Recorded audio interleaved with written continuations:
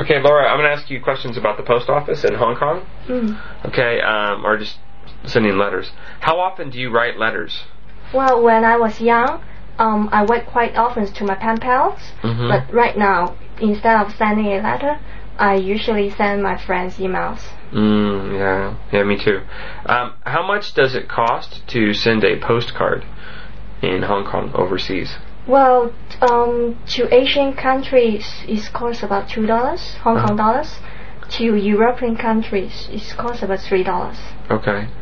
And when you send mail in Hong Kong, do you send it from your house, or do you have a... Well, we have to go to the post office in order to send letters or parcels. Oh, really? Oh, okay. Because it's so crowded in Hong Kong that... Well, yes. Okay. And in Japan, do you receive a lot of mail from... Right now, no.